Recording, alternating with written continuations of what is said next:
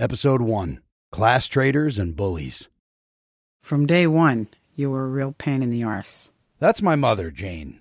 Your kindergarten teacher said, Matthew is bright, alert, and gets along with others in class. However, he questions any directions given to him and shows more interest in being the center of attention than he does in his schoolwork. I'd give that a B- overall. Okay, here's the comments section of your report card from 5th grade. Homework not completed or late, disrupts class, does not respect authority, conduct and attitude undesirable, speaks out of turn, does not sit correctly in chair. That must have been the Pledge of Allegiance thing. Oh, definitely. My homeroom teacher was the only one in the whole school who made us stand and put our hands over our hearts for the Pledge of Allegiance every goddamn morning. And you wouldn't do it? Well, no, I thought it was weird. And looking back on it now, I think it's downright obscene. That kind of forced nationalism on children. You're ridiculous. Didn't my guidance counselor diagnose me with ODD? That was a psychologist for the school district. She said you might have that oppositional defiant disorder, but she only talked to you for like 5 minutes. Well, I was carving an anarchist symbol into the desk while she was talking to me, so maybe that tipped her off. Yeah. Quick side note for the listeners.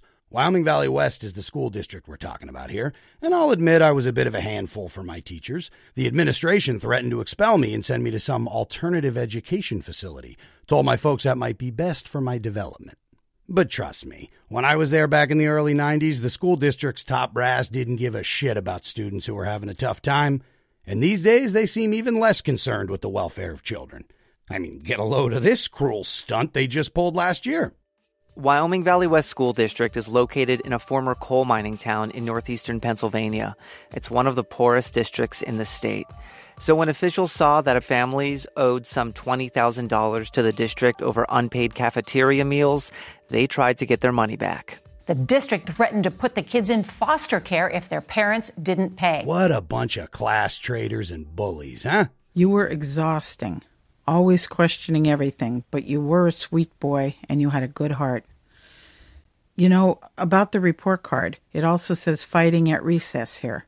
Well, I think you got detention for it, but I saw Roberta Stortz after that somewhere, like Garrity's or somewhere, and she told me you shouldn't have been punished for that because you were sticking up for another kid.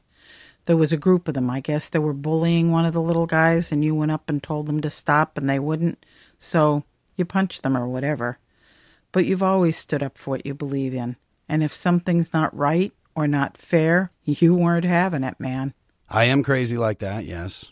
But let's talk a little bit about our crazy, wonderful family. You know that bit I have? I come from a big family. My mom's one of 9 kids. My dad's one of 8. So I got a lot of aunts and uncles, a shit ton of cousins. And I'd say half of us are functioning alcoholics. Now, the other half are also alcoholics, but they don't function too good. Pretty good, huh? Yeah, it is pretty good. Because your uncle is no longer with us because he didn't function too good. I'm sorry, Mom. So let's talk about Nana and Pop-Pop McDonough and how booze was so much a part of the culture for everyone around here. My parents, when we were little kids, the parties were always at our house. So everybody'd be drinking. My parents and his brother and wife, and then when my aunt would come in, my father's sister would come into town, like they'd go down to the corner bar. Well, when you were growing up here in Pennsylvania coal country, a lot of people had their front living room of their house converted into a bar. So there were, bars everywhere. What do they used to call them? Beer gardens, right? Yeah, beer gardens. Exactly. That's what they called them. And the funny thing, there was one on every corner. So when you were little and you went trick-or-treating, when we went, you'd go to the beer gardens. So you'd just sneak in and everybody's drunk, and that's where you'd get all your money. You didn't even have to go to the houses because you made all your money at the beer gardens with all the drunk guys in there. What about all the coal miners that used to go to Nana McDonough's bar that she ran? They'd go down immediately when they're out of the mines. They went to the bar to wash down the coal dust. God damn, trying to drown that black lung. Truly. They didn't have to wash it down with a shot and a beer. What are you going to use? Water? After a 16-hour day in the mines? Nah, you got to get a little nip, take the edge off. Speaking of, I'll be right back, Mom. Heads up for the listeners. The story I'm about to tell involves a detailed description of child sexual abuse. It's an incident I personally experienced when I was 11 years old. If you'd like to skip ahead, the story's just about 6 minutes long, and then I talk about it for another 30 seconds with my mom in far less detail. Okay, here we go. Ah, yes. Whiskey eases my mind. Or numbs it. Either way, it's always been a reliable comfort drug for me. It ain't curing nothing, but it helps keep the train on the tracks. Now, I'm not going to sit here and tell you my relationship with booze has been nothing but roses. We've had our ups and downs. Since the downs are more interesting, I'm going to share one of those with you. We're starting at the bottom of the barrel here. All the way back to 1993 we go. Jurassic Park's #1 at the box office. Jordan's Bulls beat Barkley's Suns in the NBA Finals. Waco, Texas, federal agents kill a bunch of women and children to win a dick-measuring contest with a deranged narcissist. God will have to sort that out, won't he? And in Wilkes-Barre, Pennsylvania, I catch a serious beer buzz and experience my first sexual encounter. This is all big-time stuff, you see. It's summertime. I'm 11 years old, so I'm just starting to go through puberty. You know when you're right on the cusp of blossoming? No pimples yet, no rank body odor. I'm rocking the slightest patch of fuzz in the crotch area. At this stage, I'm not quite sure what to do with erections when they randomly pop up. I try rubbing my dick against the couch cushions, flicking it around. I haven't yet cracked the code on ejaculation. I'm hanging out with my buddy Lee a lot that summer. Now, Lee's a couple years older than I am. I sleep over his house often because his bedroom's in the basement. Pull-out couch for me to crash on, his own TV with a VCR and Sega Genesis hooked up. Sega! Plus, after his mom goes to bed, we can easily sneak out the cellar doors and gallivant around town. We're out late one night. Lee tries to buy cigarettes at Turkey Hill, but the cashier denies him. I mean, sure, Lee's 13 years old, but come on, Turkey Hill, it's 2 a.m. Anyhow, we leave the store and bump into a local legend named Renee. She was a former blackjack dealer in her mid to late 40s, ridden hard, put away wet kind of gal. Now, her move is buying teenage boys beer in exchange for sex. Everybody knows that. I even recall some of the high school-age boys in the neighborhood sharing graphic details of their encounters with her. Stuff like Finger Blast 69. I wasn't sure about the mechanics of it all, but it sounded fun. So we ask Renee if she'll buy cigarettes for us. She not only agrees, she also tells us there's a 12-pack of Rolling Rock in her car that's going to get warm if nobody drinks it. Well, hey now, we like beer. So while Renee's in Turkey Hill getting us a pack of smokes, Lee suggests we invite her back to our place. You know, our place, Lee's mom's basement. Here's the thing. My buddy Lee is 13, and he's got a couple of years of masturbation under his belt, so it makes sense he's horny. I'm 11 and have been feverishly trying to jerk off for over a month, so it makes sense I'm horny. Renee is 40-some years old and has been a serial predator for God knows how long, so it makes sense she's horny. But what makes absolutely no sense is why this grown woman agrees to come back to our place. I mean, why in the world doesn't she just park somewhere secluded and molest us in the tranquil safety of her own car? Who can say? But here we are, the three of us, lounging in Lee's bedroom, drinking Rolling Rocks and watching MTV's The Grind. Welcome back. You're still grinding over here. I'm your host, Eric. Made for decent mood music. At any rate, Renee's sitting on the couch between the two of us, talking about how she used to be a famous Hollywood actress before losing it all in a high-stakes mahjong tournament at the Trop in Atlantic City. You know, that old chestnut. Eventually, she leans over and starts making out with Lee. I pretend not to watch while chugging my second Rolling Rock. Now, I don't have much of a tolerance at that age, so I'm a little loose. As I polish off my brew, they continue to go at it, fiddling and faddling. Now, I got to whiz real bad. But the bathroom's upstairs, so I'm worried if I go up there, I'll wake Lee's mom up. Now, if she smells beer on me and charges down the basement, that'd be a real bad scene. Because at this point, her son's dick's in Renee's hand. So I decide it's best to stay put and hold it. And I am glad I did, because the next thing I know, Renee takes her top off, and her breasts are fucking incredible. I shit you not. This woman has foot-long banana-shaped mammaries with areolas the size of dinner plates. I mean, granted, I'm only 11, but in all my years, I ain't seen anything like this. As Renee gives Lee a handjob, the little rascal puts his head in her bosom and sort of wiggles his face around. I mean, he's not quite motorboating her. It's too slow. More like paddle boating. I lean in for a closer peek, and Renee puts my hand on one of her otherworldly breasts, tells me to take off my jorts. Now, I'd be lying if I said I wasn't aroused, so I tear off those fucking bugle boys like they're on fire. Excuse me, are those bugle boy jeans that you're wearing? Now she's jerking both of us off, one on each side. This sick old broad is cross-country skiing on a pull-out couch. Now, since I never hit the slopes before, I got no clue what to do. Is a smooch in order? I mean, I don't know where to put my hands. Hell, I don't even know what to look at.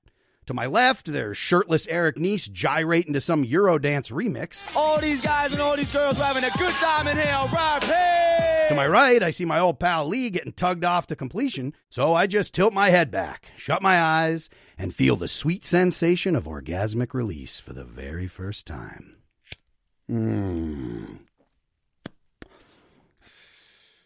After Renee leaves, I am pumped. I'm high-fiving Lee. That was awesome, man. I finally jizzed. Then Lee tells me no. He jizzed. I actually just pissed everywhere. Turns out my orgasmic release was a monster beer piss that I let rip all over the place. On myself, on the couch, on the carpet. I mean, man alive, I pissed on Renee. Now look, I hate to give a child molester any credit. But between you, me, and the wall, it was pretty classy of Renee to casually get dressed and say goodnight as if I hadn't just sprayed the entire room with urine. That old battle axe took my innocence, but she left me with my dignity. So cheers to you, 11-year-old me. Now, if you'll excuse me, I'm going to go piss on Renee's grave. You never told this story to me. It's true. I never told my mom I was sexually abused until I started working on this project. I think I was just worried she'd take it personally, like she should have been there to protect me and whatnot. I wish I could find her. I'd slit her goddamn throat. Also, I didn't really unpack it myself until a couple years ago. Before that, I had it framed as some kind of silly, slightly more fucked up Mrs. Robinson type affair, which is horribly inaccurate. Anyhow, I finally told my mom what happened. You think that's the reason you've done all these drugs? I've thought about it for a few years now, and honestly, for me, I believe it's a factor, but not the biggest one. It just doesn't feel like the driving force, Then what do you think is the big driving force? Like, why do you still self-medicate? Because for as long as I can remember, I've been juggling two emotions, rage and sadness, that have both overwhelmed me on several occasions. And whenever they do, it leads to some pretty self-destructive behavior. You'll hear all about that in future episodes. But I imagine those intense feelings come from some combination of the brain I was born with and the world I grew up in. According to my old report cards, I was full of piss and vinegar from the jump. So maybe my conditions were just ripe for all sorts of recklessness. In terms of my worldview, I think there were a few factors that radicalized me in my formative years. First off, it's in my blood. My great-great-grandfather, Tony Maloney, was a member of the Molly Maguires. They were a secret society back in the 1860s and 70s who came over from Ireland to the coal fields of Pennsylvania to stand in solidarity with the organized labor movement here. Hollywood made a subpar movie about him you probably haven't seen. Oscar winner Sean Connery stars in this gritty saga of coal miners fighting for radical change. They won't stop, so we can't stop. These men take justice into their own hands. They're the Molly Maguires. Working conditions and wages were pretty goddamn rotten. They had 7- and 8-year-old kids being put to work in the mines that were ready to collapse. Some of them did. All while a handful of rich coal barons got richer. Eventually, thousands of immigrant miners went on strike, but then the coal companies hired a private police force to bust up the union and kick their asses back down the mine shaft. That's where my double-great-grandpa Maloney comes in, with the other Molly Maguires, and they fought alongside the striking miners, went toe-to-toe with the notorious goon squad known as the Coal and Iron Police. Long story short, things got real fucking violent. They clashed nonstop for almost a year, and then the coal companies doubled down. They used the full force of the Coal and Iron Police to round up as many Mollies as they could find and charged them all with murders they couldn't prove. But they hired a team of well-connected lawyers who prosecuted the case, so 10 members of the Molly Maguires were found guilty and sent to the gallows. And they made a real spectacle of hanging these guys because they wanted to send a message. And it was received. Broke up the union, the surviving Mollies scattered, and the miners went back to work. Now that should be the end of it, but remember, these coal barons were ruthless bastards. I mean, they literally worked children to death for profit. So they weren't done with the Molly Maguires. They hired the Pinkerton Detective Agency to hunt down anyone who escaped the gallows. And they found my great-great-grandpa, Tony Maloney, in a bar in New York City. One of their agents just waltzed in, shot him dead, and waltzed out. But here's the thing. The greedy coal companies weren't killing militant labor organizers for sport. It was out of fear. Because if they let it take root, they know what the biggest threat to their wealth is. Solidarity! Solidarity! Solidarity! One of the first moments in my life I can remember that really helped radicalize me came in November of 1993. I was 12 when I went to the movies with my cousins to see Addams Family Values. Now, if you've seen it, you know it's a Thanksgiving classic. If not, let me introduce you to the specific scene from the film that got me fired up. The Addams kids are shipped off to summer camp, where Wednesday is forced to play Pocahontas in the camp stage production of The First Thanksgiving, while her nemesis plays the lead pilgrim. But you know Wednesday's got something up her sleeve. She horrifies all the counselors and parents in the audience with some Thanksgiving truths. We cannot break bread with you. Huh? Becky, what's going on? Wednesday! You have taken the land which is rightfully ours. The gods of my tribe have spoken. They have said, do not trust the pilgrims. Gary, she's changing the words. I've decided to scalp you. and burn your village to the ground.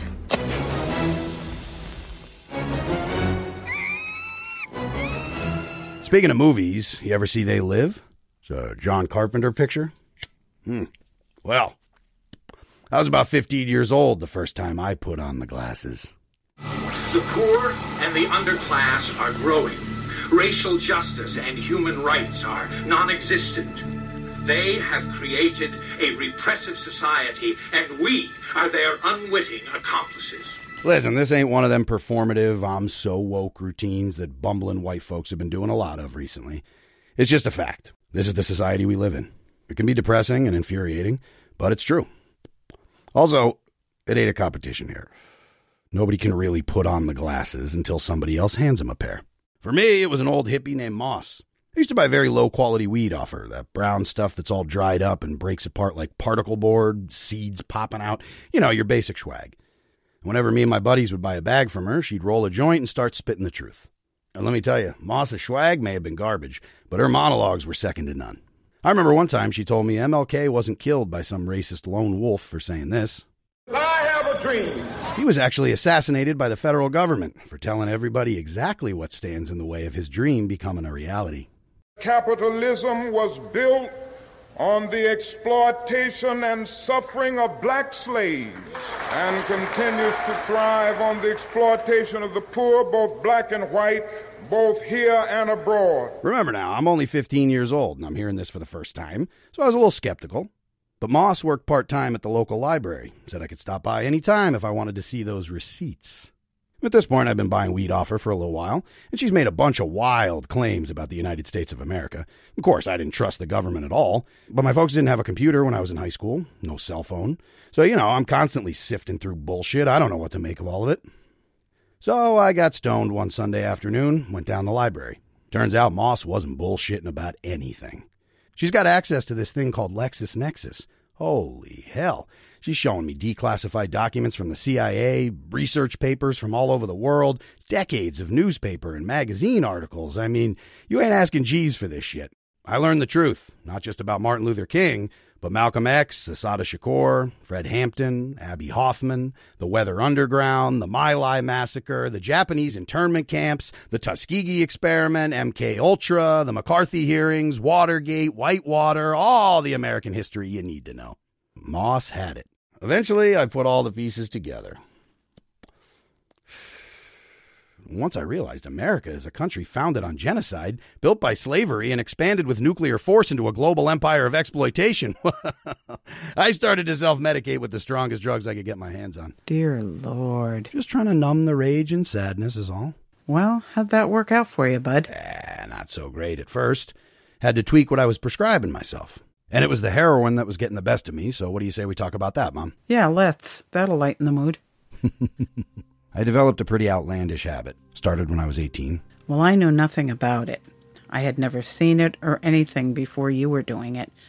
Growing up, people did pot and pills, stuff like that. But heroin was like, Janis Joplin or John Belushi, but nobody I actually knew. When did you first find out I was shooting up? I found a needle in your coat pocket. Remember your Eagles jacket? The pouch? The iconic starter jacket. Mm-hmm.